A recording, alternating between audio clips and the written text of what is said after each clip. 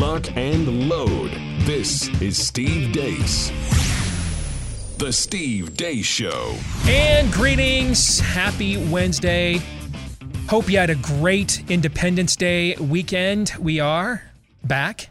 We all did. Of course, I have no idea what Aaron did. You guys don't really know what I did for the last 4 days. It doesn't matter because none of us had as good a weekend as the Erzin family had. Hey, congrats on no student loan debt. Thank you.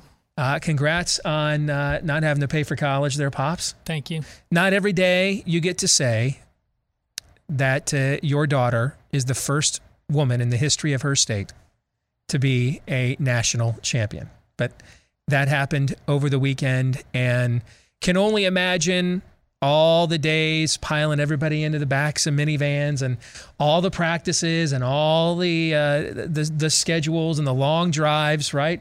And that probably made all of that seem it was worth it and more so.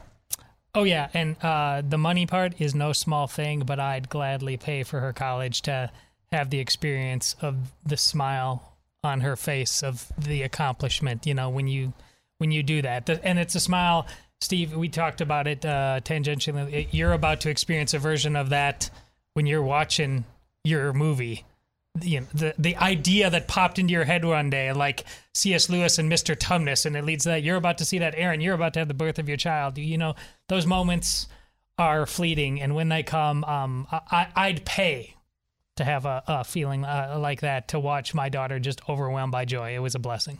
Then there was the planes, trains, and automobiles on the way out there. You know what, man? I was originally, my original plan, I think I even mentioned this to Aaron. My original plan was to come back at you with, hey, dude, man, you're the co-author of a #1 book. Why are you flying, what was it, Frontier Airlines? Okay, one of the discount airlines. And then I remembered, you know, every time I fly, United, American, Delta, same exact thing happens. Same exact thing happens. So it was, 30 hours it took to get there? From the Des Moines airport arriving to finally getting to Eugene, Oregon. Yes. So, I mean, you almost didn't even get to this competition. Right? You had one flight that could have gotten you there, and if the next day, and maybe you don't get to the competition if you can't get on that flight. Well, here's where the Frontier thing was a blessing. We just had vouchers left over from a COVID cancellation. Mm-hmm. So we applied them to this, and we had to use them with a wide berth because of July 4th. Mm-hmm. Had that not happened, it might have been what you're talking about, but we still had the extra day buffer because we had to leave so early because of the holiday. Google Maps estimates you could have driven there in about 27 hours. Oh, people told me that. Yeah. People told me that. And then, of course, you're in one of the few COVID stand places remaining full-fledged in America.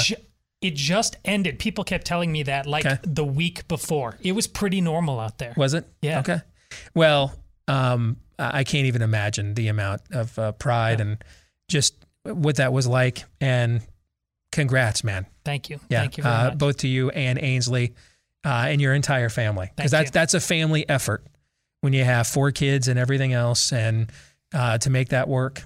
So very, very cool. Thank you. Let us know what you think about what we think. Steve@stevedeace.com is how you can email us. That's DEACE. Like us on Facebook. Follow us on Twitter at Steve Deace Show. Look for me as well on MeWe, Parler, and Gab. Look for free clips of the program at rumble.com/Steve Deace Show 2. Of course, it's Wednesday, even though it's the first day of the week for us. We're going to stick with our normal schedule. We'll be joined at the end of the program by the weekly prophet of woe and lamentation, Daniel Horowitz, is going to join us. And we're going to have a conversation, Daniel and I are, about Pew, which I have often held up as one of the few last remaining pollsters, surveyors in mainstream America that I have a high regard for the work that they do. Did I say they were perfect? No one is. No one is. But I at least respect the character of their work, even if at times I find the final results puzzling or disagreeable. But they just came out over the weekend with a pretty in-depth profile of the 2020 election. And there are some amazing things in there. It claims that Donald Trump lost 12 points with white males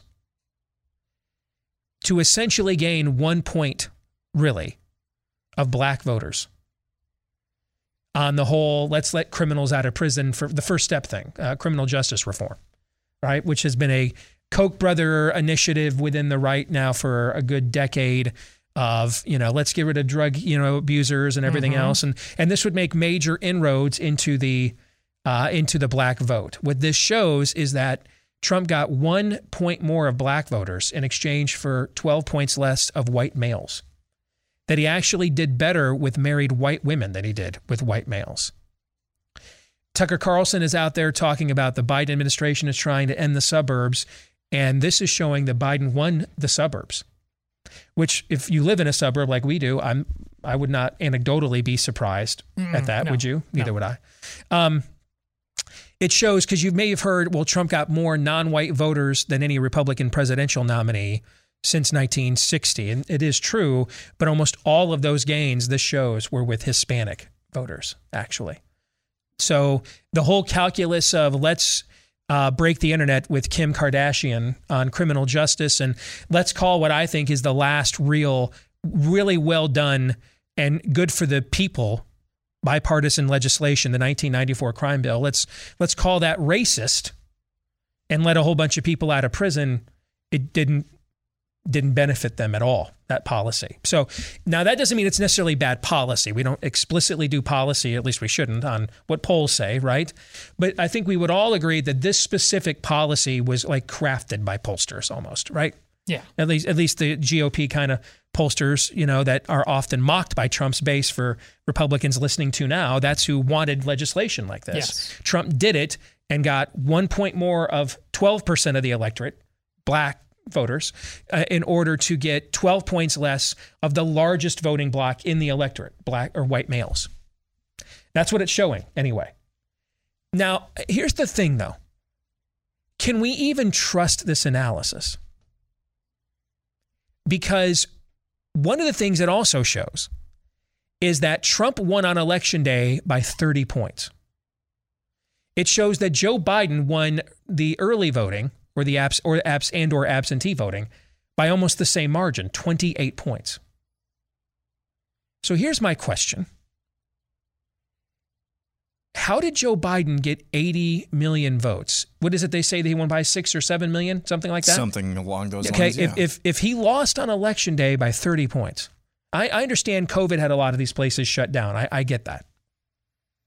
But was there really that many more mail-in absentee votes?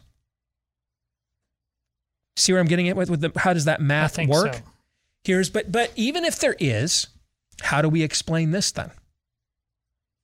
And these are questions I will ask Daniel next hour, because he knows some of this data even better than I do. How do we explain then the lack of increase in the error and return rate of these mail-in votes? I mean, anytime a process expands by 1,000-fold or 100-fold or 500-fold, which is essentially what mail-in voting did this past year, right? Right. Some of us didn't get Christmas presents delivered to or by us to loved ones in the mail until like January, right? Right. Okay. So how do we explain then like no negligible increase in disqualified or returned ballots with that level of volume? Meaning if you accept the math that many more people voted mail-in or absentee than voted on election day as a one-off, okay? Because of COVID and shutdowns and concerns. If you accept that then how would you then, because then the follow-up question I would have is, okay, that's a plausible explanation. It's plausible. I mean, that doesn't mean it's exact. We'd have to go and look at the math, right? But on its face, logically, is that a plausible explanation? Yes, it is. Yeah. Then what government system in your lifetime, Obamacare website, anyone? What government system in your or anyone's lifetime for that matter experienced that level of an increase in volume with no negligible increase in defaults? Anybody? Errors? Anyone? Have you ever seen that ever in the history of human government where where a system received that level? And don't give me some smart ass comment. I'm dead serious about this. Have you ever heard of anything like this before? Well, because we haven't. That's the reason why even Democrats, before a thing called COVID and Trump, said this was a terrible idea, because they knew such a increase statistically would happen. They agree with your premise. Okay, so you know what? With that said, now it is time for a smart-ass comment. Aaron, what were you going to say? Or did I profile you that is what you were going to do? Yeah. Okay. But I stepped on it now, and so now you're now. Now it's just super awkward. Okay, I hear you. Okay, so. All right. So these are questions we're going to have a conversation. We're a little rusty. We've been gone for 4 days. I've already tripped on Aaron's toes there. My apologies. We will discuss these with Daniel coming up at the end of the show in our final segment here today. And then we'll also, of course, play Buy, Sell, or Hold. It's our favorite weekly game. I would imagine with this much time of pent-up energy, we have to have some very good ones to comment on and talk about this week, correct? Hopefully. We'll find out at the bottom of the hour. But first, we have to find out what happened while we were away. Maybe our computer is rusty too. Let me recheck the flux capacitor, press the right buttons, and then maybe we'll have a What Happened While We Were Away. What Happened While We Were Away, brought to you by... May we see your papers? I don't think I have them on me. In that case, we'll have to ask you to come along. Wait, it's possible that, yes.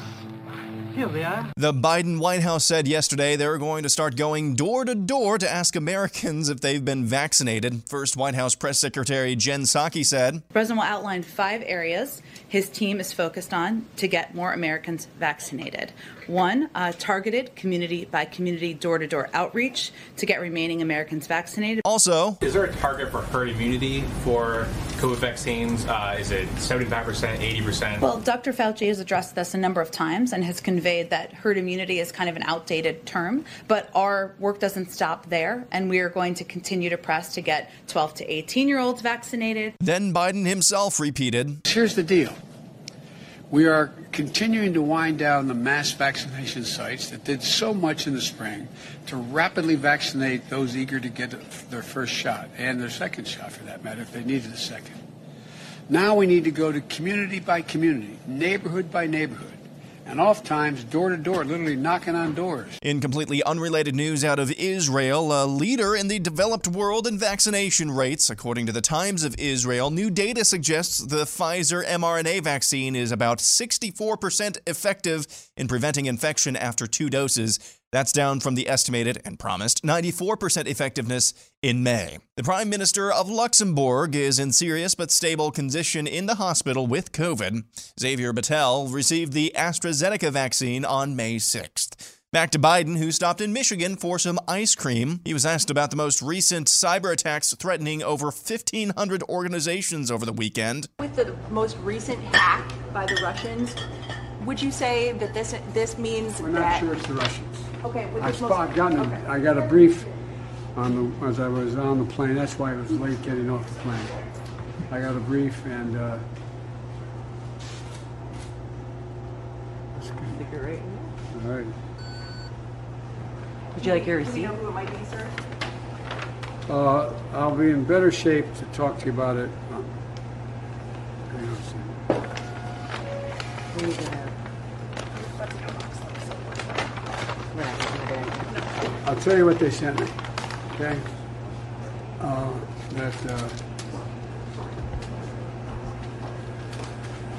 The idea, first of all, we're not sure who it is. The June jobs report came out late last week and indicates the economy added 850,000 jobs in the last month. The jobs report also indicated the unemployment rate went up from 5.8% to 5.9%. Learning Chinese today, today's phrase is Common Core Math for the win. 共同的核心数学为胜利. Speaking of China, in case you needed any more confirmation where the billionaire elite's loyalties lie, here's Warren Buffett's partner Charlie Munger on an interview with CNBC last week talking about the disappearance of Chinese business mogul Jack Ma. He basically gave a speech when he said to a one-party state, well, you guys are a bunch of jerks, don't know what you're doing, and I know what I'm doing, and I'm going to do it better. And he was going to wade into banking and no rules and just do whatever he pleased. He also brought banking to a lot of the Chinese communists did the right thing. They just called in Jack Ma and say, you aren't going to do it, Sonny. And I wish we had I don't want all of the Chinese system, but I certainly would like to have the financial part of it in my own country. Urban Decay update this weekend in Los Angeles. Antifa militants roamed the streets for apparently no reason, assaulting multiple people, including this street preacher. Campus Reform asked college students if they're proud to be Americans. No, I feel embarrassed to be an American every day. Not really in this climate. No, like, I'm a black person. You know, there's like oppression that comes with that. Not most of the time. I think sometimes it's just a little embarrassing. No.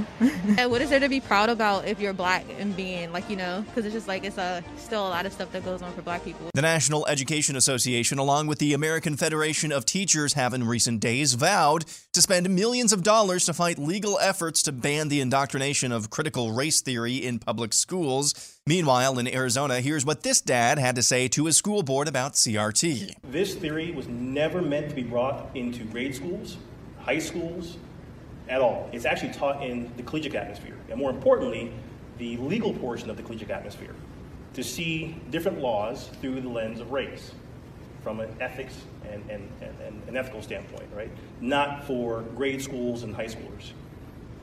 The problem with bringing it to high school and grade school level is that we don't have the educators to properly teach these kids. Instead, they're using it as their own agenda to indoctrinate the kids to hate each other. And whether you believe that to be true or not, the reality is that's what's happening. Critical race theory is teaching that white people are bad. That's not true. That would teach my daughter that her mother is evil. You already have an educator within your staff that has pulled my daughter aside and said, well, you're a minority, so you know better than to engage in certain things. Wow. Whoa. When I was brought to the school's attention, nothing happened to the educator. Instead, my daughter was brought in, and she was ridiculed. So my question is now, with critical race theory being brought in, what is your criteria to educate the educators? And who are you to educate my children, or any of our children, in life issues? That's our job. Yes. Your job is to teach them math and science. Our job is to teach them about life. And that's what happened while we were away. Aaron's Montage brought to you by our old friends at Rough Greens. Been talking about them for quite a while now. And, you know, maybe your dog is a picky eater, right? By now, you know your dog's food has probably been stripped bare of the vitamins and minerals and nutrients it needs the minute it leaves the factory and heads to the store, for the same reasons our food is: mass distribution, consumption, etc. That's why we buy so many people supplements these days. Your pet needs one too. That's what Rough Greens is. It's all the good stuff: vitamins, minerals, nutrients, antioxidants, omegas, etc. in a powder that you mix in with the food your dog loves. And now they've got an even healthier diet. But you may be thinking, hey, your dog is more finicky than our dog Cap, who loves it and won't like it. Here's one way to find out. We give you the first 14-day Jumpstart bag for free. All you pay is the shipping to find out if your pet will like it and you don't see a difference in your dog in 2 weeks or less. When you go to roughgreens.com, that's RUFF for roughgreens.com, or give them a call at 833-ROUGH-DOG. 833-ROUGH-DOG or roughgreens.com. Coming up quickly in the overtime, I'll let you know today, former President Trump gave a press conference this morning announcing that he's going to lead a class action lawsuit against big tech for censorship. We're going to discuss that in the overtime today. For Blaze TV subscribers at blazetv.com/Deace, we will record it for you right after today's program, and then it will be uploaded for you to watch at your convenience later today. And if you're not yet a Blaze TV subscriber and you would like to become one, blazetv.com/Deace is where you can go. That's DEACE to become a subscriber and get a discounted rate today at blazetv.com/Deace. Let's get to some of what's left in the montage.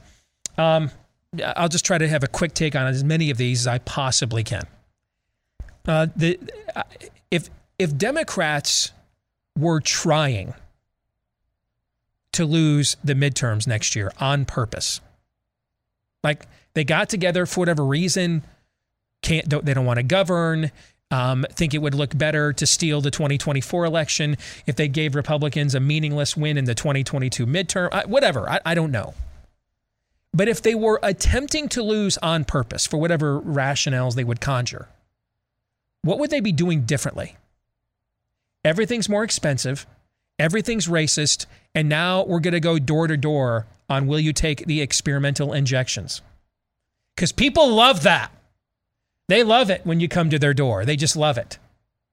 I mean, what would they be doing differently if they weren't trying to lose on purpose? Anybody have an answer to that?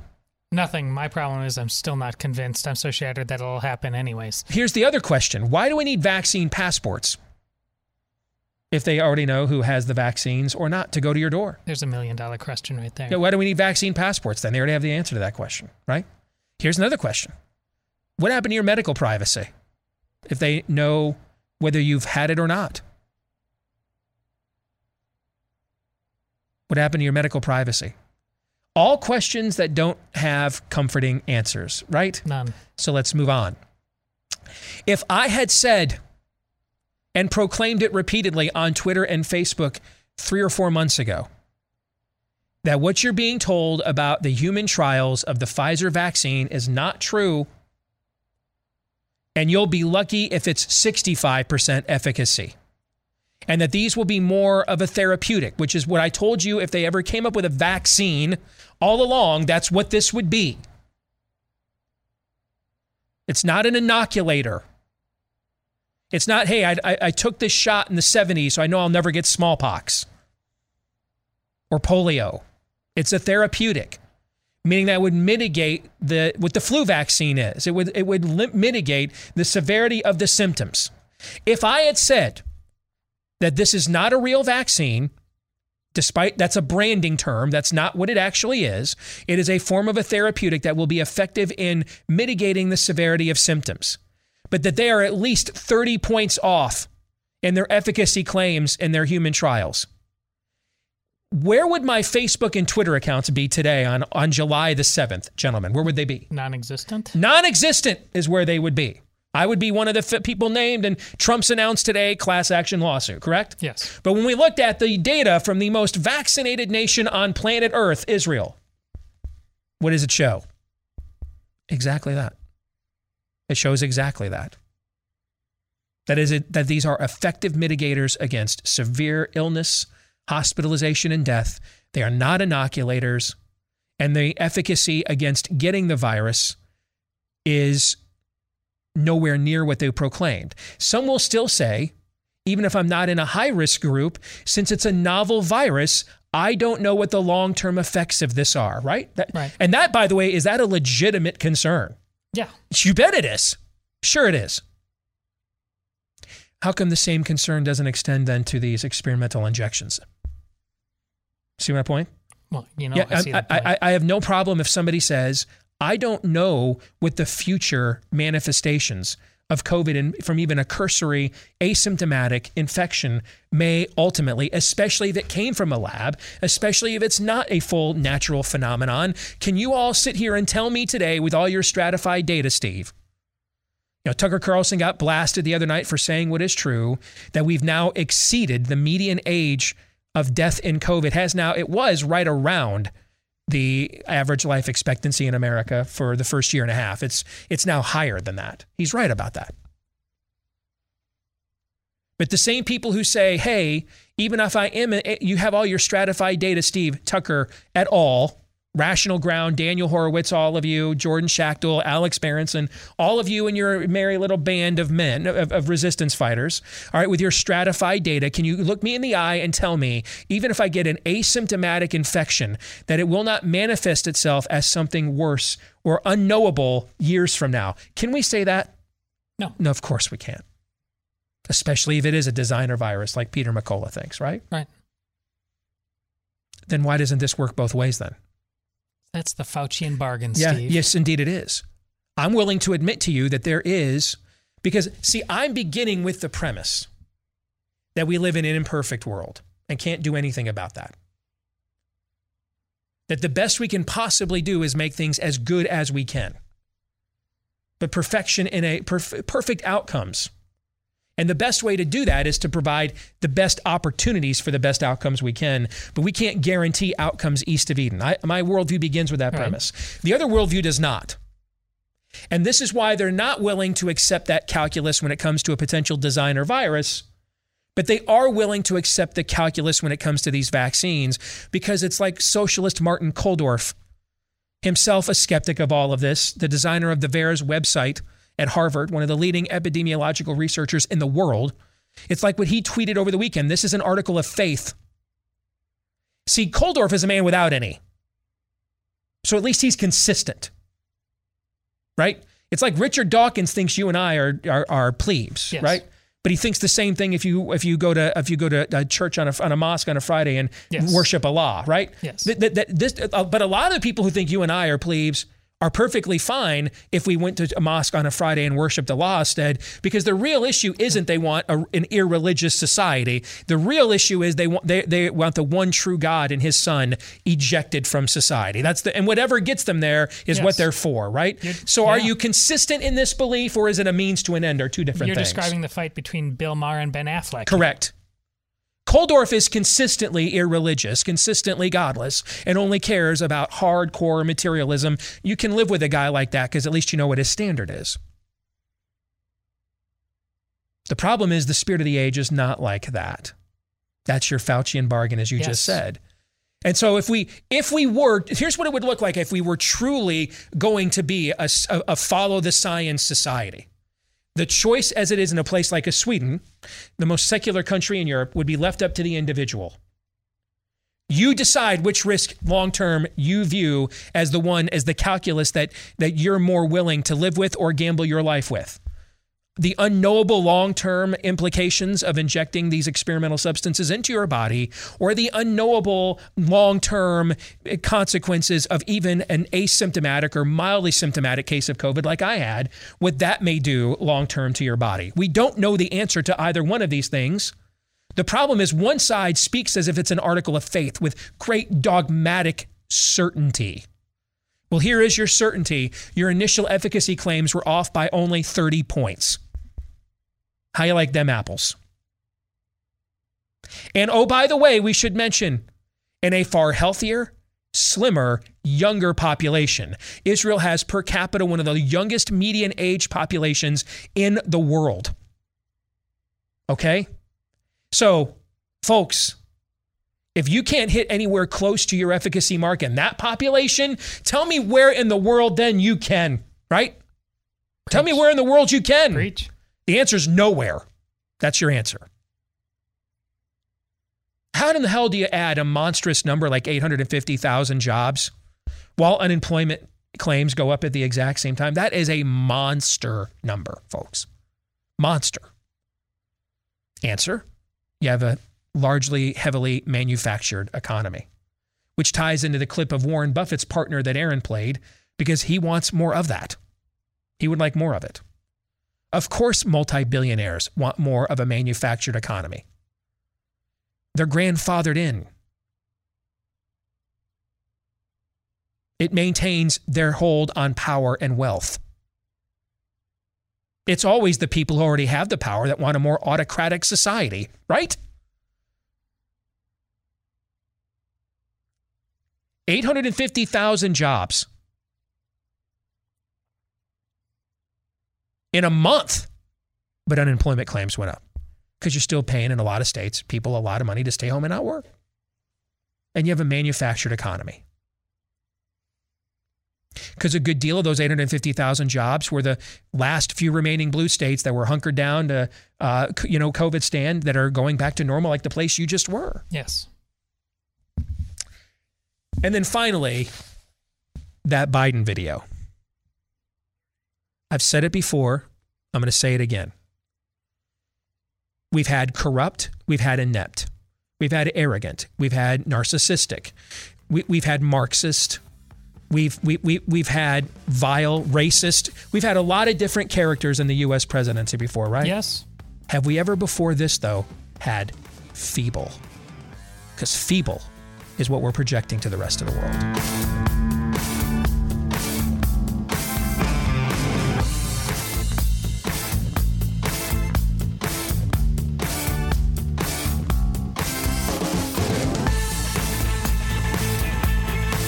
So if you are looking for a way to push back, fight back against the inflammation that is fighting you right now, and you're looking for one that is maybe more of a natural variety than chemically laced and induced, check out our friends at Omega XL. This is the anti-inflammatory that I use. It's part of my daily regimen. The guys will tell you, Todd and Aaron, rarely do you hear me anymore coming in and complain about soreness after workouts or things of that nature. If something happens, it's because improper technique, or I forgot that I'm pushing 50 years old now. Yeah, totally new complaints from you now. Yes. There's no complaints. They're just other things. Yes, totally new complaints. So the complaining is not stopped, is what Todd is saying. They're just totally new complaints now. All right, so if you want to give this a shot, chances are, now if you've got an injury, remember a couple weeks back, Todd, you yanked your back. I'm going to throw that back at you, old man. You should. All right. I am old. Yes. All right. That's an injury. All right. Treat that accordingly. We're talking of the chronic variety, the stiffness, the soreness, the achiness that just won't go away in your joints and muscles. Chances are that's inflammation. If you're looking for a great product that I use to attack that inflammation, check out Omega XL, backed by 35 years of clinical research. That's a specialty, going after inflammation. You can try it right now at omegaxl.com/Steve. In fact, if you try it, they'll give you a second bottle for free. That's right. Buy one, get one free today at omegaxl.com/Steve. Again, that's omegaxl.com/Steve, or call them at 800-844-4888. Well, let's get back to it. And of course, we begin with one of our favorite segments every week: buy, sell, or hold. Aaron, with a lot of help from his friends, you in the audience. Todd will be throwing you and I's way. Who knows what topics du jour may commence or emerge. I try to put two words there together that don't belong.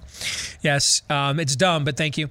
And then once per show, we'll hopefully have a reason why we're buying or selling it. Once per show, we are permitted to put a hold on it. But if we use a hold for any reason other than, wow, that's lame, you have to help Joe Biden find his keys. Todd? You keep issuing penalties that basically make it seem like holds are not possible Yeah, on the just show. unattainable. Yes. Yes. Take a stand. Yes. All right, Aaron, go ahead. We will begin with Big Papi. The Biden administration's attempt to go door-to-door for the vaccine will gloriously backfire. Yes. Unless they go to only California, Oregon, Maine, Massachusetts, you know what I'm saying? Yeah. Unless they concentrate in places where Republicans or free thinkers just largely don't exist or are fleeing, then yes.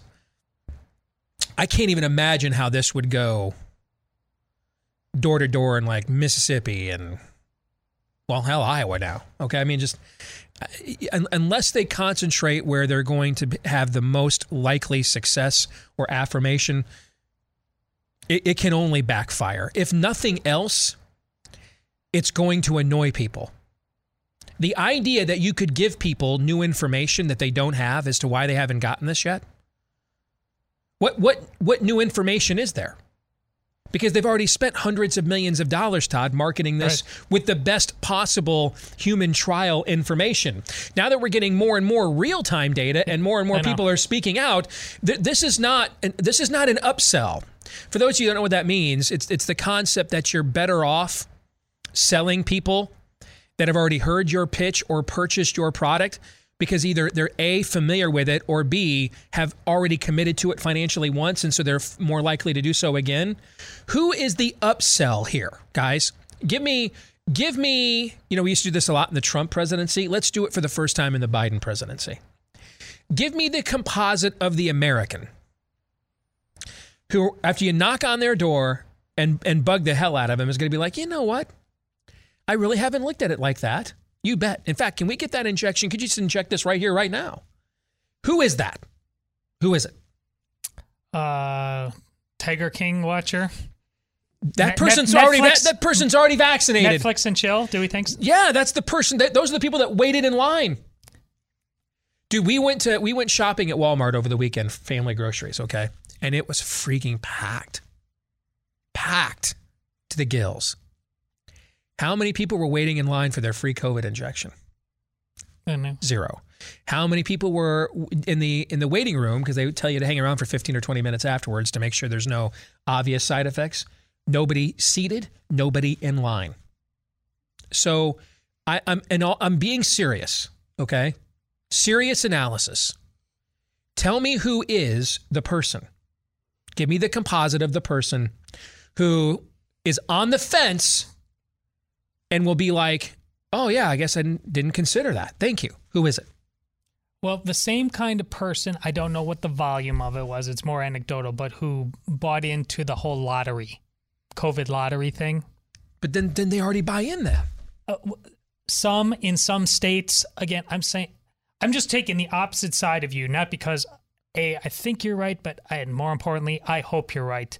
But I'll just say sell, because if they go around there door to door, and they're shameless enough to do it with vouchers, coupons, whatever, who knows? And furthermore, the other dark part about this is I think they're going to be rolling tape, and they're looking to gaslight this and turn this into January 6 moments.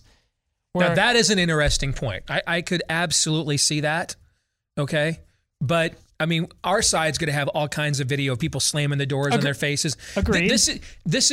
What you're saying is an observation we've made in the last couple of years, which is it used to be the media went to the political system looking for content, okay? Looking for things that were newsworthy. And now what you have is the political system goes to the media and says, what content do you guys want? Right. And we'll gin that up for you. So like my buddy Chip Roy, him and I were texting the last couple of days. He's getting Keith Olbermann's coming after him. Politico has some article out today that he's the chief obstructionist in Congress, and he's just laughing. He's like, who do these people think? Do they know where the district I represent? Okay, why do they think this would like hurt me? I mean, I'm going to put this stuff in my campaign literature. And I said, Chip, it's not about winning your district. Your clickbait cannon fodder for a foreign country's media propaganda. We do the same thing. You know, whether it's how many more conservatives in America know who AOC is, or Rashida Tlaib, or have heard of the Squad, but couldn't name maybe even their own Democrat mayor, or Democrat congressman, or Democrat state legislator. Exactly. So this is what happens when two nations that are not reconcilable are attempting to occupy the same landmass, and you're in the midst of a cold civil war. Is each side's your enemy? You serve as enemy clickbait propaganda for the other, and if it's your side, then it's clickbait, and if it's the other side, it's they're propagandizing us, right? Right. So we're going to get those. Both sides are going to get those videos. We're going to have those videos here on our show. Aaron will put them in his montages. Slamming the doors or treating them like the Jehovah's Witnesses for the Branch Davidian cult they are, and then they'll find some redneck somewhere who I can't take the injections because I got anally probed last night by the Greys, and they told me that these things are from Venus. I mean, every side's going to get their clickbait. I could see that. Okay. So your serious composite is the person who the ante wasn't big enough, the buy-off price, right? Right. That I could see. That one I could see. I don't think that's a large group of people. I don't think that doesn't take you from 50 to 60% vaccination in the country. But is it a few percent of people in some places? Okay, that I could see. Yeah. And we all have a price. I finally realized what mine is. I've been offered money, women, what have you. Position, nope. Private plane travel, straight up. Anybody listening? You want to know what would get Steve Deace to splash on the green lipstick and smoke him if you got him with a pack of Newport Lights and stand on a street corner for you and whatever candidate you want elected? I'm just telling you right now, get me the hell out of the commercial airline industry. That would be it. I'll take that. That is what that's my kingdom. Private airline travel. That's what it is. Because we all have a price though. And so what you're saying is, in this case, they would just, hey, $10,000 voucher right here, take it to this pharmacy, and they'll give it something like that. Yeah. Okay. I think that's what it would take. I do think there's a layer of people that could still be convinced with that. I don't think it's another 10 or 20% of the country, but I think it's not insignificant either. So, okay. Next up, we'll have Alexander Rogers, the Rainbow Jihad working within MCU, has made Loki bisexual in his show's third episode. This trend of ignoring canon for their LGBT goals will continue and come to a cultural head when they try to make Christian Chris Pratt's character openly bisexual as well. Buy, sell, or hold, MCU will do the dirty on Chris Pratt. Sell, not in that way. Yeah, because, that's too overt. Well, first of all, Loki's character, by the way, has been... It wasn't called gender fluid, and that's a recent term, but Loki's character has respawned over the years in numerous iterations. So if you go to the after credit scene of the last episode, and there's a little kid, there's a black guy, there's an older version of Loki, and then there's like a gator with a Loki horn. Okay, those are all years out of the comics. That Loki in different multiverses or as a reincarnated entity has respawned, if you will, in numerous forms, including female forms, over time. So the gender fluidity, that's just a modern term. That is not non-canon. That has actually been canon for the character. The idea of him being listed as Loki as a character being listed as bisexual, that is true, that is new, that they included in this series. But I don't believe they will be that overt.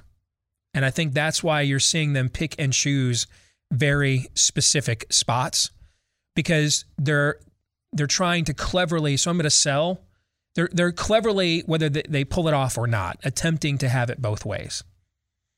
You throw in the gay guy at the beginning of Endgame, at the self-help group, check the box, and now on with the rest of our story that largely honors canon and, American Western Judeo-Christian storytelling mythos tradition. You know what I'm saying? Mm-hmm. So I don't think they will be that overt. I don't.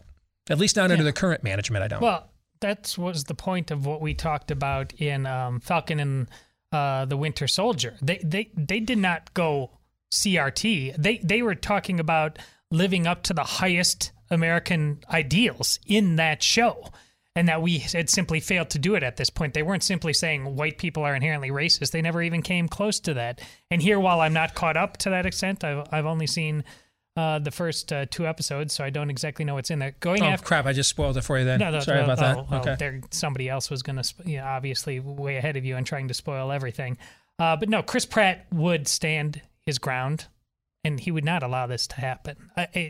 I'm prepared to be disappointed on that front and just about any front too, but I don't think they can take that scalp. Moving on. By the way, his latest movie, Tomorrow War, I'd highly recommend. Brian Flatley says Suns in 6. Oh, okay. Bye. Giannis is hurt. They lost yesterday. This just seems to be like Chris Paul finally having his day. Sure. Okay. Yeah, and he did this in the Western Conference Finals as well. It seems as if after 16 years, he can kind of smell it. There's no LeBron in his way, no Kobe in his way, right? And so no Shaq in his way. It just seems like it kind of realizes this is my LSU football season, no Alabama in the way. You know what I'm saying? Yeah. Finally, it's my turn, and there's a very Isaiah Thomas thing he has going on right now, just taking over games at 6'1", 6'2". Here's my only hesitation is I'll go ahead and buy. The reason I'm hesitant, though, if you watched the game last night, and so my son's a huge basketball fan, so I've actually watched more of it this year with him to watch it with him. The styles of play are in stark contrast. And therefore, I could see wild swings of momentum here, where I could see the Bucks after last night realized this game has to be like 103-98 for us to win, okay? But and it's always easier to slow a team down invariably than it is to speed them up at any level of basketball. So I could see the Bucks are realizing we gotta clunk this thing up a little bit, and then win like 3 in a row doing it that way, or the Suns they never catch their breath and the Suns get a sweep. You know what I'm saying? Yeah.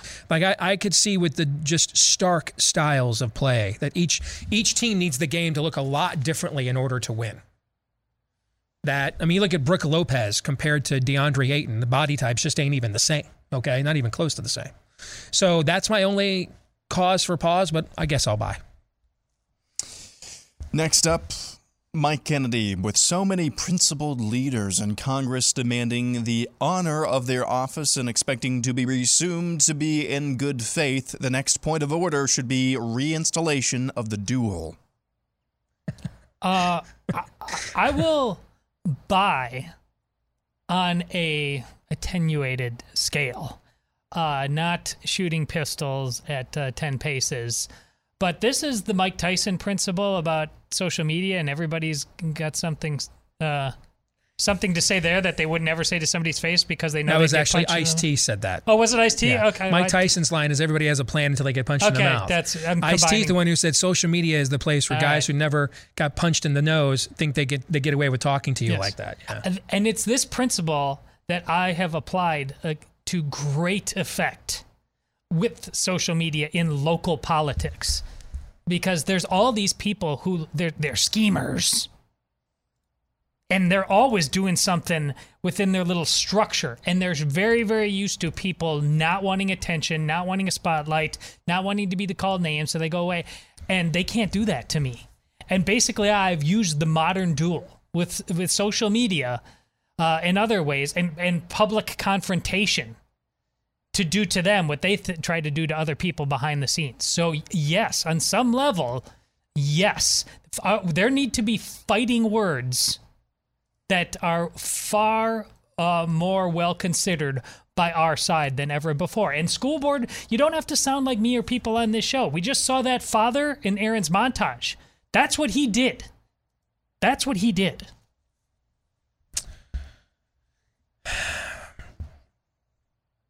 Here's what I think. I'm going to sell. I think you make a compelling case. I'm going to sell on these grounds. A society capable of having this as a social institution would largely not need it. I know. You know what I'm saying? Of course. I think a society where we could really use this probably can't be trusted to utilize it in the way that it should, right? And not for nefarious means. Of course. More buy, sell, or hold next.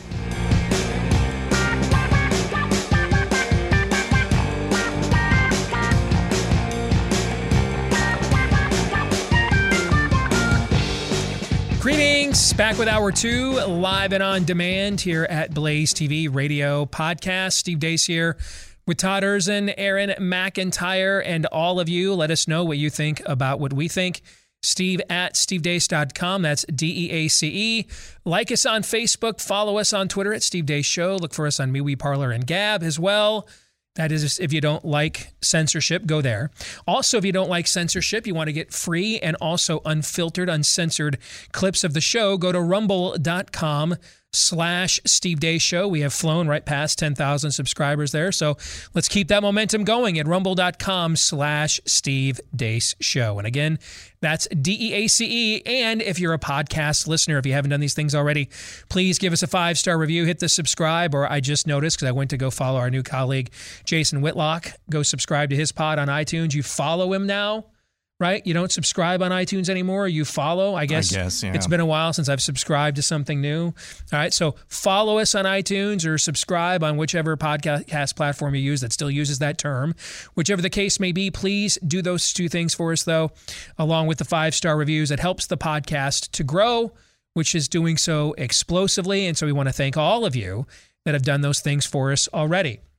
Also, want to thank you by letting you know about a special offer from our friends at Patriot Mobile, because now more than ever, it's important to support companies like Patriot Mobile who not only share our beliefs, but will stand behind them with action.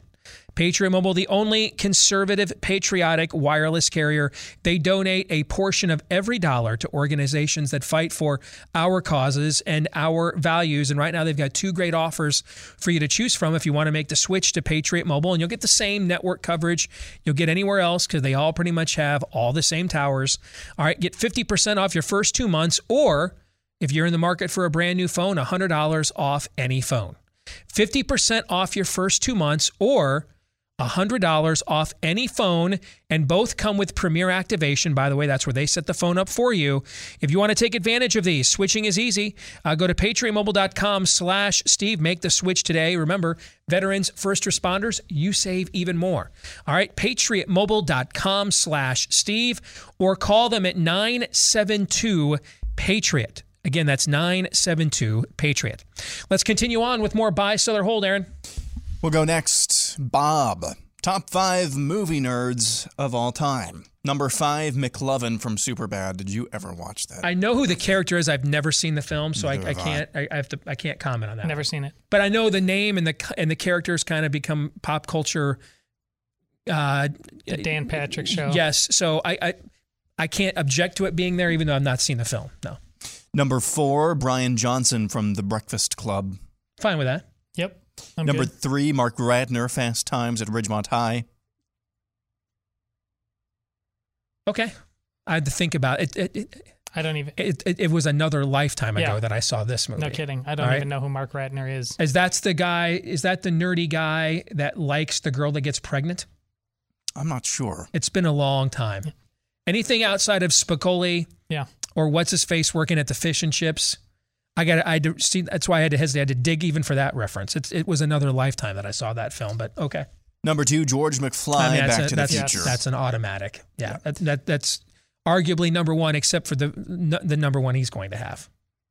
Number 1, Lewis and Gilbert, a tie, Revenge of the Nerds. Yeah, it was funny. At least I thought it was. I put out a lambda GIF yesterday for the new lambda scariant they want to try to scare us with. Since the delta scariant didn't work, we're moving on to lambda. Very few people got that reference, though. Okay, I guess I'm dating myself. The movie is now almost, 30 years old, right? Oh, yeah, at least. Yeah. Almost 35 years old. Yeah. Yeah, okay. Well, that's more depressing. So I'm okay with that list. Yeah. Somebody replied and said Napoleon Dynamite needs to be on it. He might be in a different category, though. Oh, man. You guys know I love that film. I mean, I don't even just love it. I adore that movie. I mean, I love the film. I have to, anytime I catch it on, I have to watch for at least a few minutes. And it is one of the most quotable movies of all time. You're looking at me like I'm nuts. No, not at all. I'm actually thinking this through probably more seriously. The nerd genre is a very 80s thing. Napoleon Dynamite I don't think it's the nerd genre. Now, that movie takes place in the 80s, right? I don't remember. I think that it does. Doesn't it take place in the 80s? We're never really told that. Yeah, but it certainly seems to. Uncle Rico has a distinct 80s vibe. And the clothes and the workout video, and it bow to your sensei. I mean, it certainly does seem to have a very Cobra Kai reference there and influence there. It just seems to have a very 80s vibe. Yes. Okay. The tetherball, the soundtrack. Okay. The songs that are played. What's that song that they play at the end when him and what's-her-face play tetherball? That's right out of the 80s. So, I don't know. That has to be on the list, but I'm okay with the list as it is, too. Sure. So I'll buy. Okay. Next up, we'll go to Goodfella49, who says, every government conspiracy theory is worth revisiting and should not be looked at as just possible, but likely.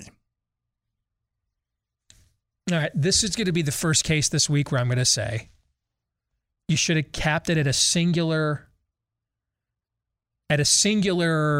assertion, okay? Because I'm all in right now. I've told you guys the last few years I have been heavily radicalized informationally. And that is, I was talking about that heading into COVID, right? Coming out of Kavanaugh and Russian collusion and right? Yeah. I was already talking about how, guys, I'm getting worried about me. I'm getting pretty radicalized informationally, all right? And then COVID, so I was kind of already prepped. The patient was prepped, and then COVID arrived, and I'm Alex Jones with Bible verses now. That's kind of what I am. I'm fine revisiting so-called conspiracy theories. I am not fine, though, with giving them the benefit of the doubt, because right now I'm not fine with giving anything the benefit of the doubt.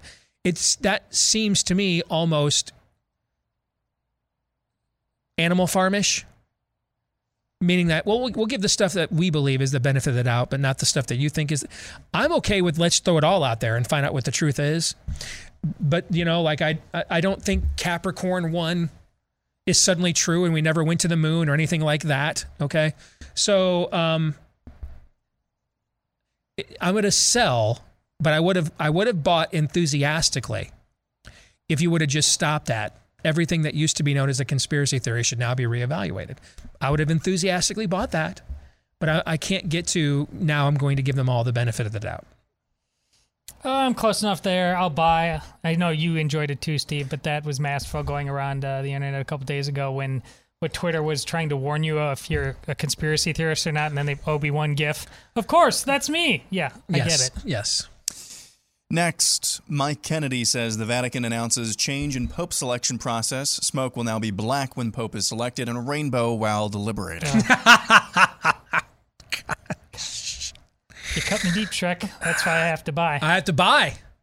Do you see they're thinking about not stopping you from having a Latin Mass now?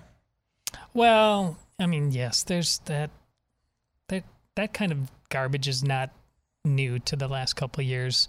But yes, I saw it. Okay. Doesn't it seem, let's go back to counterintuitive arguments. Is this fair? Sure. Okay. So, doesn't it undercut your argument that tradition belongs on a higher plane hermeneutically, and maybe even on an equal plane with Scripture, if you undermine your own traditions? Todd, your thoughts? I hate you. Yes, it does. Okay. I just wanted to make sure that wasn't my evangelical bias. It just, and hey, when we think the guys wearing my jersey are undermining Sola Scriptura, we have pointed it out. Yes, we have. Okay. But I just don't understand tradition. No more Latin Mass. Okay.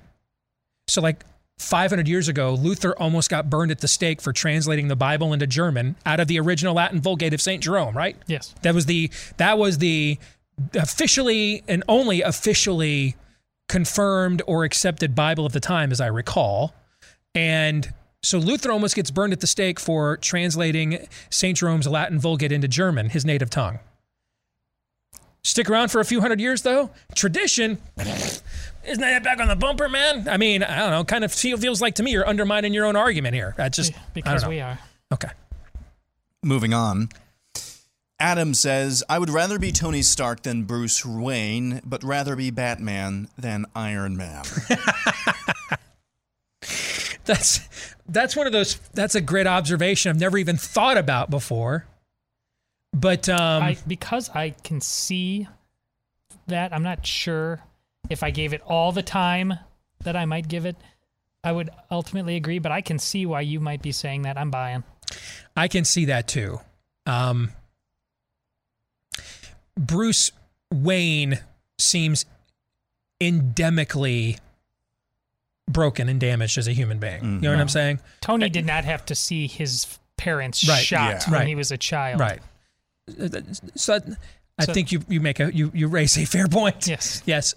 Noah and I yesterday, because we couldn't do anything outside, and we were getting a roof put on at the house, like 10 years overdue, and so we hung out. And yesterday, one of the things we did is we watched the chapter 1 of the animated translation of the classic Batman comic graphic novel, The Dark Knight Returns, from Frank Miller. That several lines in both Zack Snyder's and Christopher Nolan's Batman films are like right out of this comic. Okay. And the story of this comic is it takes place in the mid-'80s, and a 55-year-old Bruce Wayne, who's been retired now for Batman for a long time, and a lot of the supervillains are locked up forever and gone, and so he is kind of broken physically, so he retires while they're gone, and now a new vicious gang that call themselves the Mutants have emerged in Gotham, and they're even more vicious than the Joker was at his worst. Okay? And so Bruce is going to come out of retirement at 55 years old because the local authorities can't do anything about it. And what's funny is I had forgotten how right-wing this storyline is. I mean, it's just mocking, and there's open mocking of all these lefties on TV. This gang is misunderstood. It's Batman who's the bad guy with his tactics, and he makes these people worse than they have to be. Politicians like, let's sit down and negotiate, okay? I mean, it is just because those were the silly crime arguments that we were hearing in the 80s, right? And one of the reasons why they lost 49 states to Ronald Reagan, right? And just to show there's nothing new under the sun, we're having all these same conversations again. That was one of the rationales for let's let a bunch of people out of prison with the First Step program. And as we're going to talk about with Daniel Horowitz here in about 20 minutes, for crafting policy Kim Kardashian would like and the Koch brothers, Trump got 1% net more black voters, but lost 12 point net white male voters. That's what he got out of that. And the Dark Knight Returns, man, it is literally prophesying the conversations we're having right now about crime and urban in America right now. And this all in this show. And they don't just like make this point once. Numerous scenes, it keeps coming up just to show how stupid this viewpoint is, that these people can just be reasoned with once they're this far gone, right? So highly recommend if you haven't seen it before. Moving on, Ryan says Mount Rushmore of underrated figures in American history. Booker T. Washington. I like. Bye. Yeah. 2, Crazy Horse. I will sell. He's a fascinating. I just don't think he's underrated. Okay. He's got a gigantic monument being built. That's a good point. Yeah. Yeah. Calvin Coolidge at number 3. Bye. And then 4, James Polk. I almost put, even though when we did our presidential rankings last week, I didn't mention him as the 2 names I was wrestling with, but I was really looking for someone that I thought should get their due that doesn't. And so I put Coolidge in there instead. I almost put James K. Polk in there. I mean, he had to face numerous crises at his time in the White House. I almost did. So I think that's a pretty good list, actually. I think it's a good list. Polk is actually, when this question is often asked or written about in a American historical overview, he's very fashionably labeled as that. So I think he's gotten recognition. It's we were talking about the most underserved storyline, but he's very much been served as the most underserved storyline. So I think people kind of know about him. Mm-hmm. Textbook Fundy says Aaron Rodgers will be in a Denver Broncos uniform by week 1 of the 2021 season. Sal, and I told you this, look at what he's doing now. He's trying to refashion his image. I've been doing mental health work. Listen, the Packers on their side may have played this poorly. He's so arrogant, so preening, so whiny. He totally oversold his hand. He's just going to be playing for the Packers. So I'm already on record predicting he'll never play again for the Packers. I can see your perspective. You may even be right now, but I think the dude code calls for me without better evidence than that to stick with my original assertion. So I'll buy. Next, John Hensley. If the Chinese were actually trying to develop a bioweapon, they have a lot of work to do. Sell. Yeah, I think this is the most. This would be the most effective bioweapon in history. It knocked out. It knocked out. Let's just, if we begin with the premise, it was a bioweapon. Let's look at the result. It knocked out of commission for an entire year their number 1 economic rival in the world, who still hasn't fully recovered yet. It eliminated from the White House the first president that was even mildly hostile to their hegemonic ambitions economically. And he was mildly hostile, frankly. We cut all kinds of deals with China when Trump was president. There were just a few areas where he drew a line in the sand and was very vocal about it and followed it up with action. But this idea that he went scorched earth on the Chi-Coms, that's not true either. He just gave him some mild pushback. That's nothing compared to FDR slapping an entire oil embargo on the Japs when they tried what the Chi-Coms are trying to do right now, okay? So I mean, this has worked perfectly. No war crimes. The casualties are largely elderly people with comorbidities. that were likely going to die within a year anyway of something else, probably, given their age and the average of 4 comorbidities. They crafted something that now lets them control their population, both at the beginning stages of life, who gets to have kids and how many, and now at the end stages of life, hey, you've outlived your usefulness. You cannot work anymore. Your productivity is a hindrance on the system, so we're just going to cull the herd here. I mean, I don't know, guys. Oh, and by the way, they made trillions of dollars because most of your masks and other PPE you bought, where was all that stuff? Your gloves, your face shields, where was all that stuff made? I don't know. With all due respect, John, how the hell would you come to this conclusion? This is the most successful bioweapon in history if it is one. There's no war crimes. We don't have kids dying in the street with their skins melting from mustard gas or anything that would make the rest of the world say, make this stop. I don't know. If it's a bioweapon, it strikes me as the most damn successful one by a mile, actually. To give him the benefit of the doubt, he didn't, and maybe purposefully did not consider enough variables. But this is like in the Hunt for Red October, when Ramius defeats one of the first attacks on him by closing the distance between the subs so the safeties could be taken off. So then the madman takes off the safeties, and ultimately that ends up being his undoing in this game of chicken, and he ends up shooting himself with his own missile. But if you create the ultimate super virus, that's the thing about viruses. They're going to come get you sooner or later too. So it can't be too good.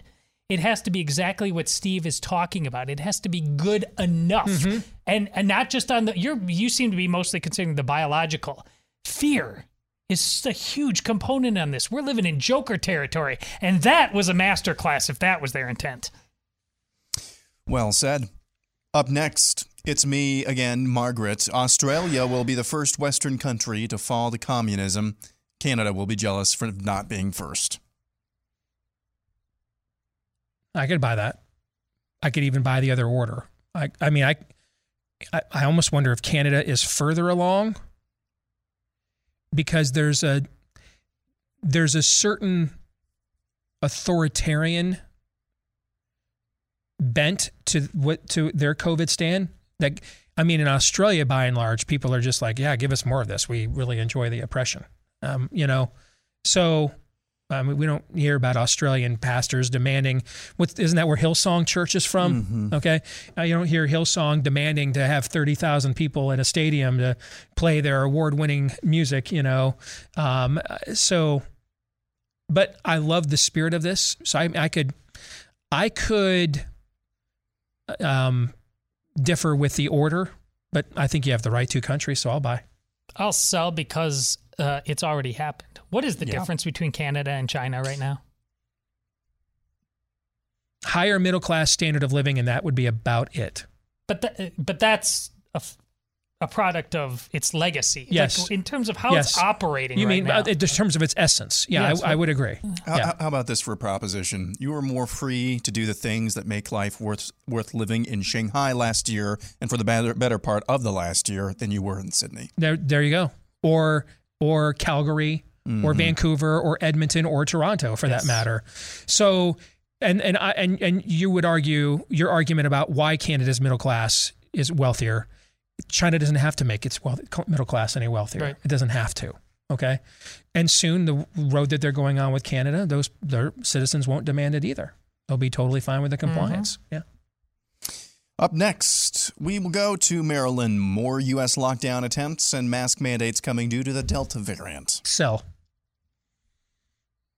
All the political leverage now, all of it.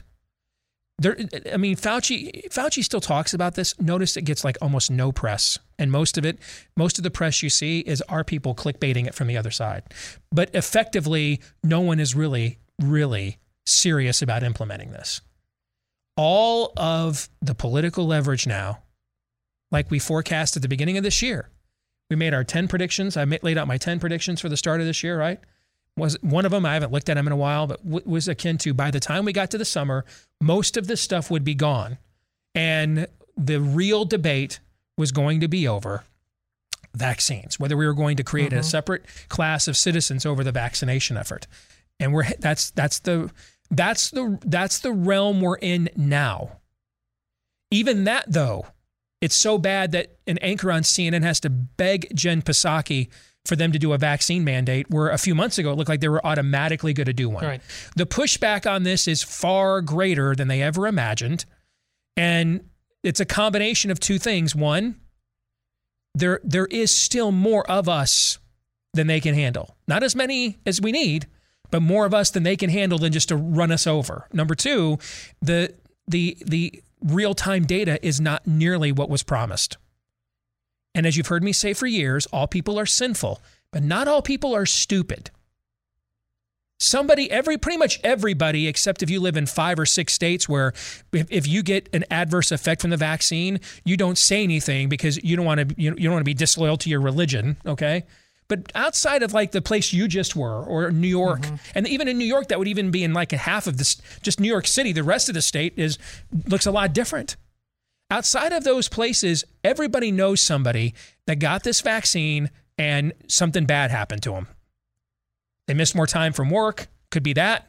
Could be something worse, a blood clot. Everybody kind of knows somebody within their nexus now. So even the vaccine debate is not as fierce or ferocious as I thought it was even going to be a few months ago. That doesn't mean that we have won. We have not. We are winning, but we need to finish the job. It's not over yet. So I think the only place we're even fighting about masks now are airlines, really, when you stop and think about it, okay? So it's like real estate. Location, location, location. COVID stand. Vaccine, vaccine, vaccine. That's the whole debate now, is that. I can see this coming down the pike, fall, winter season, but it won't because of the Delta variant. And again, having been out there right now in Eugene, Oregon, it was nobody cared, which was refreshing. But I don't because we had discussed last week about you writing a piece for the Blaze about how life was different out there compared to what you've lived in Iowa for the last year, right? Now apparently this just stopped like a week before, but there was other than I had to whenever we took an Uber, that was still mandatory. So they were still virtue signaling there. Yes. Gotcha.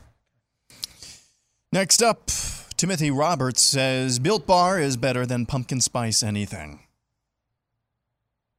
Hold. I have to hold. Yeah. And because my paychecks come from him, I will hold as well. Oh, look, it's almost not quite time for a break yet. Note to self, tell Aaron during the break, whenever we get buy, seller holds with clients, either not to include them or put them at the very end of the segment when we're out of time. The correct answer is buy. Pumpkin spice ain't sponsoring the Steve Day Show yet. That's a good answer. We have pumpkin spice Built Bars. Those will be out again here soon. Yep. So there you go. Yep. This is from Jim Pine. Foo Fighters Mount Rushmore. Everlong. Well, I mean, that's their... Obviously. That's their magnum opus. So, yes. Todd. I'm deferring all of this to Steve. 2, Pretender. I'm okay with it, yeah. 3, Best of You. I'm okay with that. I mean, I think I'll Stick Around, Hero. I think those are better songs, but I'm okay with it. My biggest problem is number 4. And number 4 is Monkey Wrench. That has to be number 2. Well, it's a Mount Rushmore. I keep reading these. That's right. I keep reading these as if they're ranked. They're not ranked. All right. Since they're not ranked, I'm okay with those being the 4. It wouldn't be the 4 I would choose, but none of those are terrible choices. And the 2 automatics, I mean, they're the George Washington and Abe Lincolns here of this Mount Rushmore, are Everlong and Monkey Wrench. So you got those right. So I'm a buy. Learn to Fly. Yeah. That has to be on there. Yeah. I'd put that in place of one of those other 2. Let's see. That's it for that section of listener submissions on buy, sell, or hold. Let me find a few more good ones because we did have quite a few submissions this week. Let's go to here's another one. And I want you to take this seriously. Ainsley Erzin makes the 2024 Olympic team for track. Hold.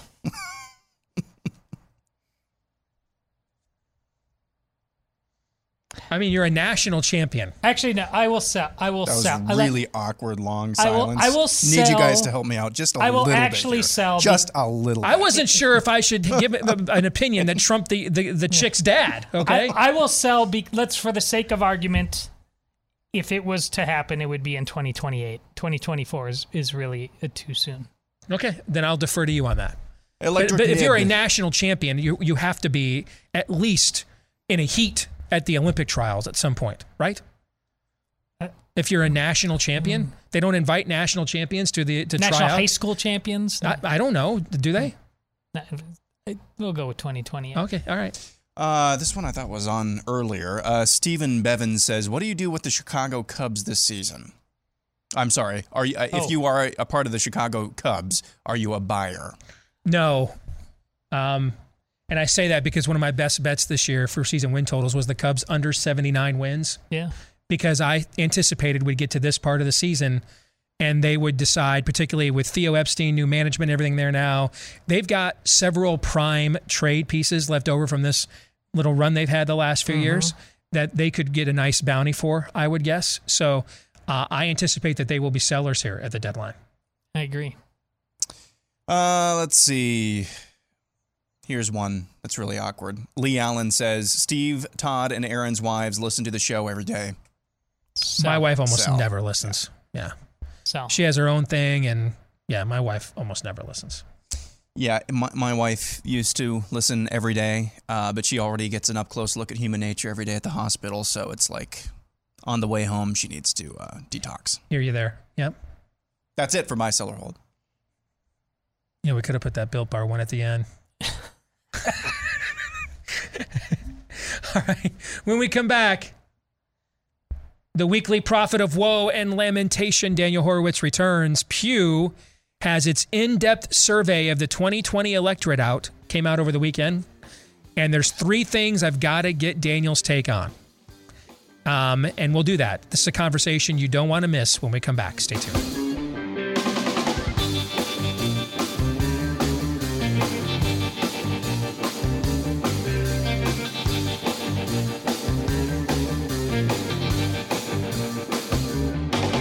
If you are trying to get involved in the real estate market, and why not? Home values are soaring, so maybe you want to put your home on the market right now. I've mentioned before, I know some people that just can't justify sitting on that amount of cash equity any longer. So they're selling their homes to rent for a while just to cash in on the equity they have with what's going on in the housing market. Maybe you want some help navigating that. You also want some help if you're on the buying side, given where home prices are at right now. Where would you find an agent worthy of you, an agent that you could trust, an agent with a proven track record of success, especially for these unprecedented times? Bing. Thank you. Of course, the name kind of says it all. Head over to realestateagentsitrust.com. Again, that's realestateagentsitrust.com. This is a company started by Glenn Beck and some of his associates, and it started right out of this audience, right here on The Blaze. Just found out, hey, too many disappointing experiences with agents out there. Good thing is this audience is so big, there's plenty of good agents in it, so why don't we start connecting them with our listeners, our viewers, and go from there. And it just kind of mushroomed from there. And now it's its own thing. Check it out. Just about anywhere you want to move to or from in America, we can probably help you with a real estate agent you can trust at realestateagentsitrust.com. Well, let's get to it. Been looking forward to this conversation. It's the weekly prophet of woe and lamentation. Our good friend Daniel Horowitz. Good to see you, brother. How you been? Hope you had a great 4th. Absolutely. I mean, it's not as long as Juneteenth, but it was a pretty long weekend, so we certainly enjoyed it. There he is. That's our guy. All right. So, Pew, and I've said this on our show. I want to get your take on it. Just as somebody who has studied polling, demographics, studied it for a living, for fun, etc.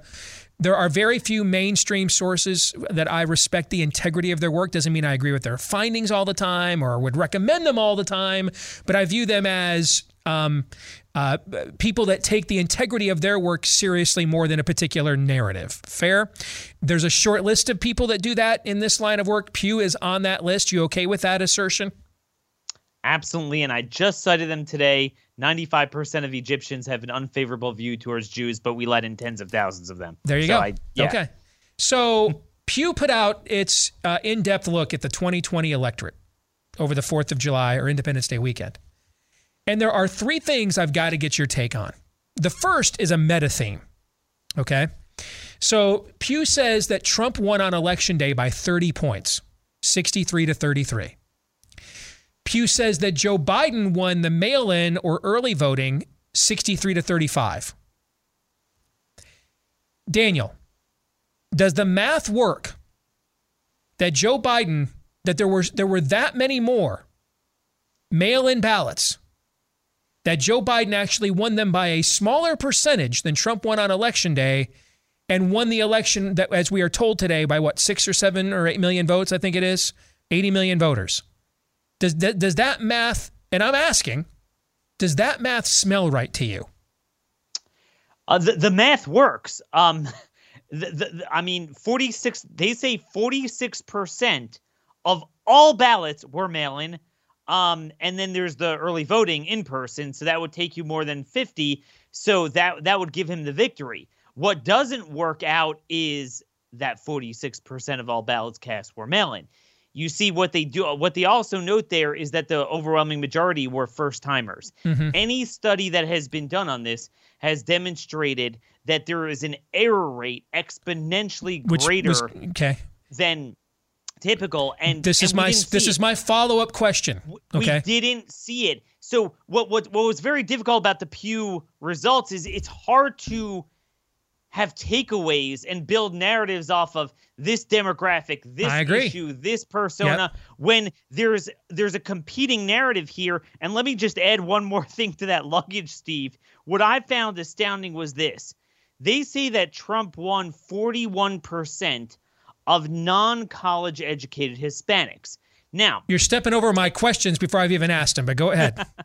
But if you look at a state that embodies, so, if you want to look at a state that maybe moved away from Trump, you say New Hampshire, very college educated. Okay, that makes sense. You look at the rank of each state by what percentage are college graduates. That was the single biggest determinant of how well Trump performed, especially relative to his first go at it and then the traditional Republican performance over the last generation or so.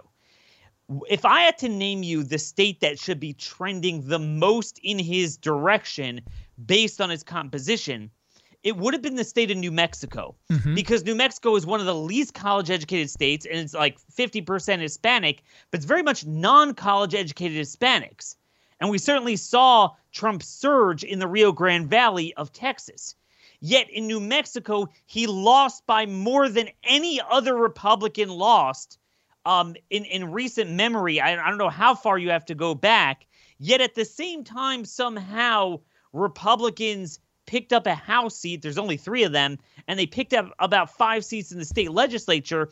And also what Pew tells us is that Trump seemed to hold the baseline of party vote, meaning you didn't have this big desertion from him that you could chalk up the imbalance between. No, we actually saw some of that in 2016. We didn't see any of it in 2020. Yes, we didn't see any of it where you'd say, hey, you know what? Maybe a lot of people voted Republican and they didn't want the radical Democrats, but they had issues with Trump's tweets and his personality, and they had fatigue from him. That's not in their data, so I cannot escape the conclusion that it was the mail-in ballots that we will never be able to verify, and we know there were a ton of them, but Steve, there's a ton, and there's a ton. So you kind of broached what my follow-up question was going to be. If we agree that this math works, in the history of government systems, in the history of the human species, when has a sudden explosion of usage and access to a government system created actually as much, if not more, uniformity and reliance? Last year, many of us didn't get the Christmas gifts shipped to us, or our loved ones didn't get the Christmas gifts we shipped to them until well after Christmas, well into January. And yet somehow, the largest influx of mail-in voting of all time with no close second, if you believe these numbers, And so to me, that one of these two things has to be false. Either those numbers are false or the error rate is false. Obamacare website, anybody?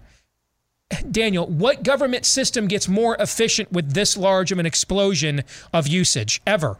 In any language, any country, any custom, any culture, ever in the history of the human species? When has this happened? Well, Steve, obviously I was thinking about Obamacare as well. And what I was also thinking of, just yesterday, the New Hampshire Supreme Court struck down SB 3 in New Hampshire. They said it imposes unreasonable burdens on the right to vote. It was, simple registration, voter registration stuff. And I'm thinking, like, they say if you don't have same-day voter registration, if you have photo ID requirements, people don't know how to vote, Steve. We're told they don't. But somehow they could properly fill out the mail-in ballots. I mean, that's why I think it's more. I don't think the number is a lie. That certainly is the composition of the ballot. Was the greater share that we saw, this insane total number of voters, came from the mail-in ballots. It's just a lot of them were bogus. They were fraudulent. Certainly a lot of them mistaken. It has to be one or the other. It has to be one or the other. Because there should be a commiserate rise in the error rate with a commiserate rise with a massive rise of the usage rate. That's just simple data algorithm analysis you can do in a 7th grade statistics class. Nothing gets more reliable and streamlined with massively more usage, Daniel. Nothing does. That's not how systems work. Nothing. And in particular, what we found with Obamacare was that young folks had a hard time signing up, made mistakes. One of the big takeaways from Pew is that there was a massive expansion in youth voting. Mm-hmm. And undoubtedly that manifested in the mail-ins. They got into the marketing. We all know that Generation Z and the younger millennials were the most into COVID, even though they were the least at risk. So certainly they were the ones that would have done the mail-in ballots. It is just inconceivable, the share of electorate that was created. It just makes no sense that there is no parallel to that in American history, adding such a massive new electorate. All right, 2 other things I want to ask you about. Black and brown voters. You mentioned Hispanics. Let's start there. Pew says that Trump increased he increased by 10 points with Hispanics since 2016. That would be 38%, the largest percentage, slightly better than Reagan got in 84. That would be the second largest percentage any Republican had received since George W. Bush got 44 in 2004. That's the highest mark ever for a GOP presidential candidate with Hispanics since we've been keeping this stat, which goes back to about around 1980, 76. You mentioned the massive growth there was with non-college educated Hispanics. We kind of already addressed the fraud issue, so somehow he still lost New Mexico, somehow still lost Arizona. Okay, sure, dude, whatever. All right, so he's massively growing with non-college educated Hispanics, but keeps losing in the places where non-college Hispanics live. Whatever, brah, I got you. But let's just take the Hispanic vote increase in and of itself. He did this even though policy-wise, he was not as hardline as we thought he was going to be or wanted him to be.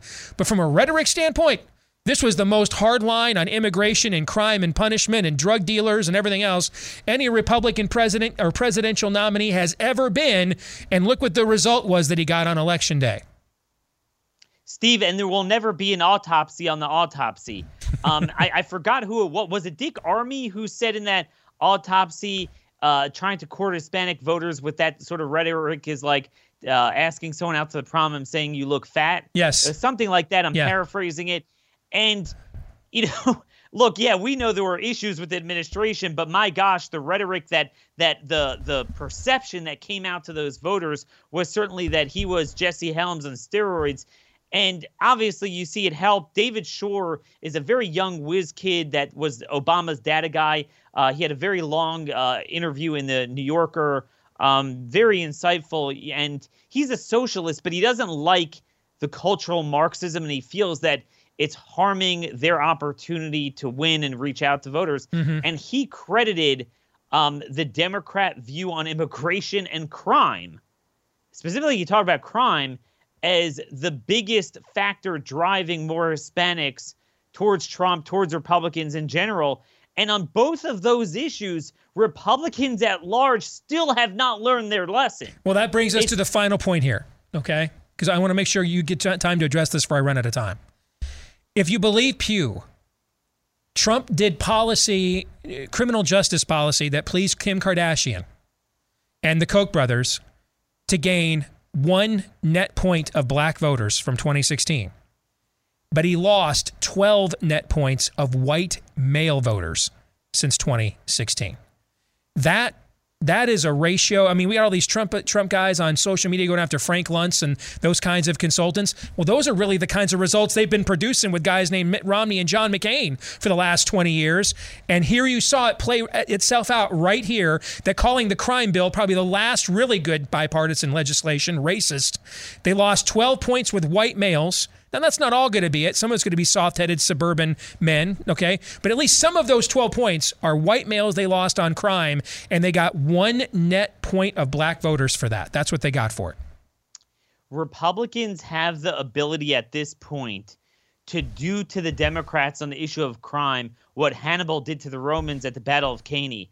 I mean, they could just liquidate them, politically speaking, on this issue, partially because they've been so weak the last number of years and have allowed Democrats to unnaturally advance on that issue.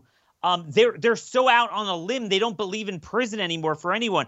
But, I mean, here you have that stupid First Step Act. I just read today, the Chicago Tribune, that the former head of the Latin Kings gang, one of the worst gangs, is applying for early release under the First Step Act. 60% of applications in Illinois have been granted, by the way, responsible for a lot of the violent crime. That is the issue. That is the sweet spot to keep the Reagan coalition, the non-college educated voters, but also gain the suburban voters back. And Steve, to the extent there's what to gain with the black vote, that's the issue the hardest, because that's what's killing them. It ain't the black criminals who are gettable voters. It's the victims of crimes, the ones who don't want that. If you're looking for that extra 5-10%, it's not going to come from the people who think we need to let more criminals out of prison.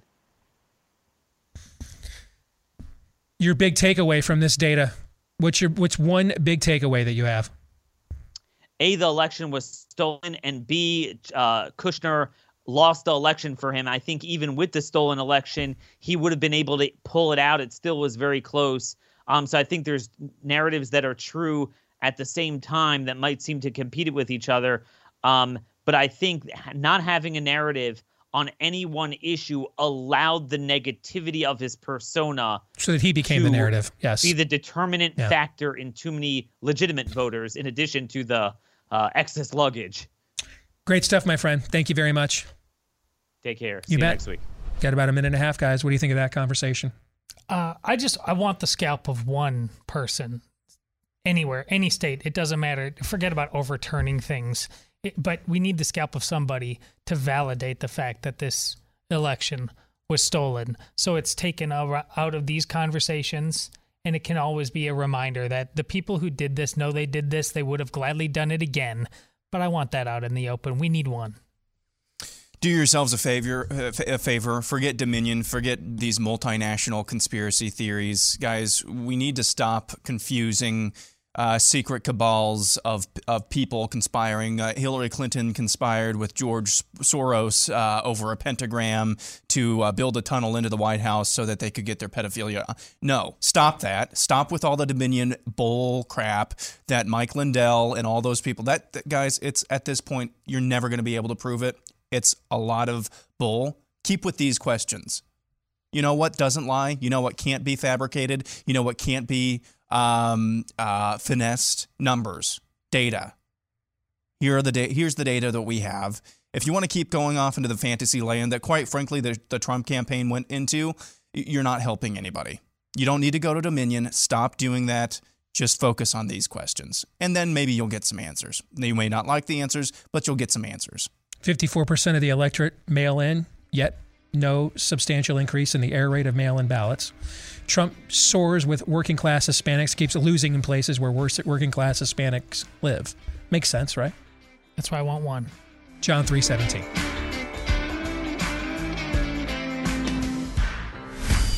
This is Steve Deace on the Blaze Radio Network.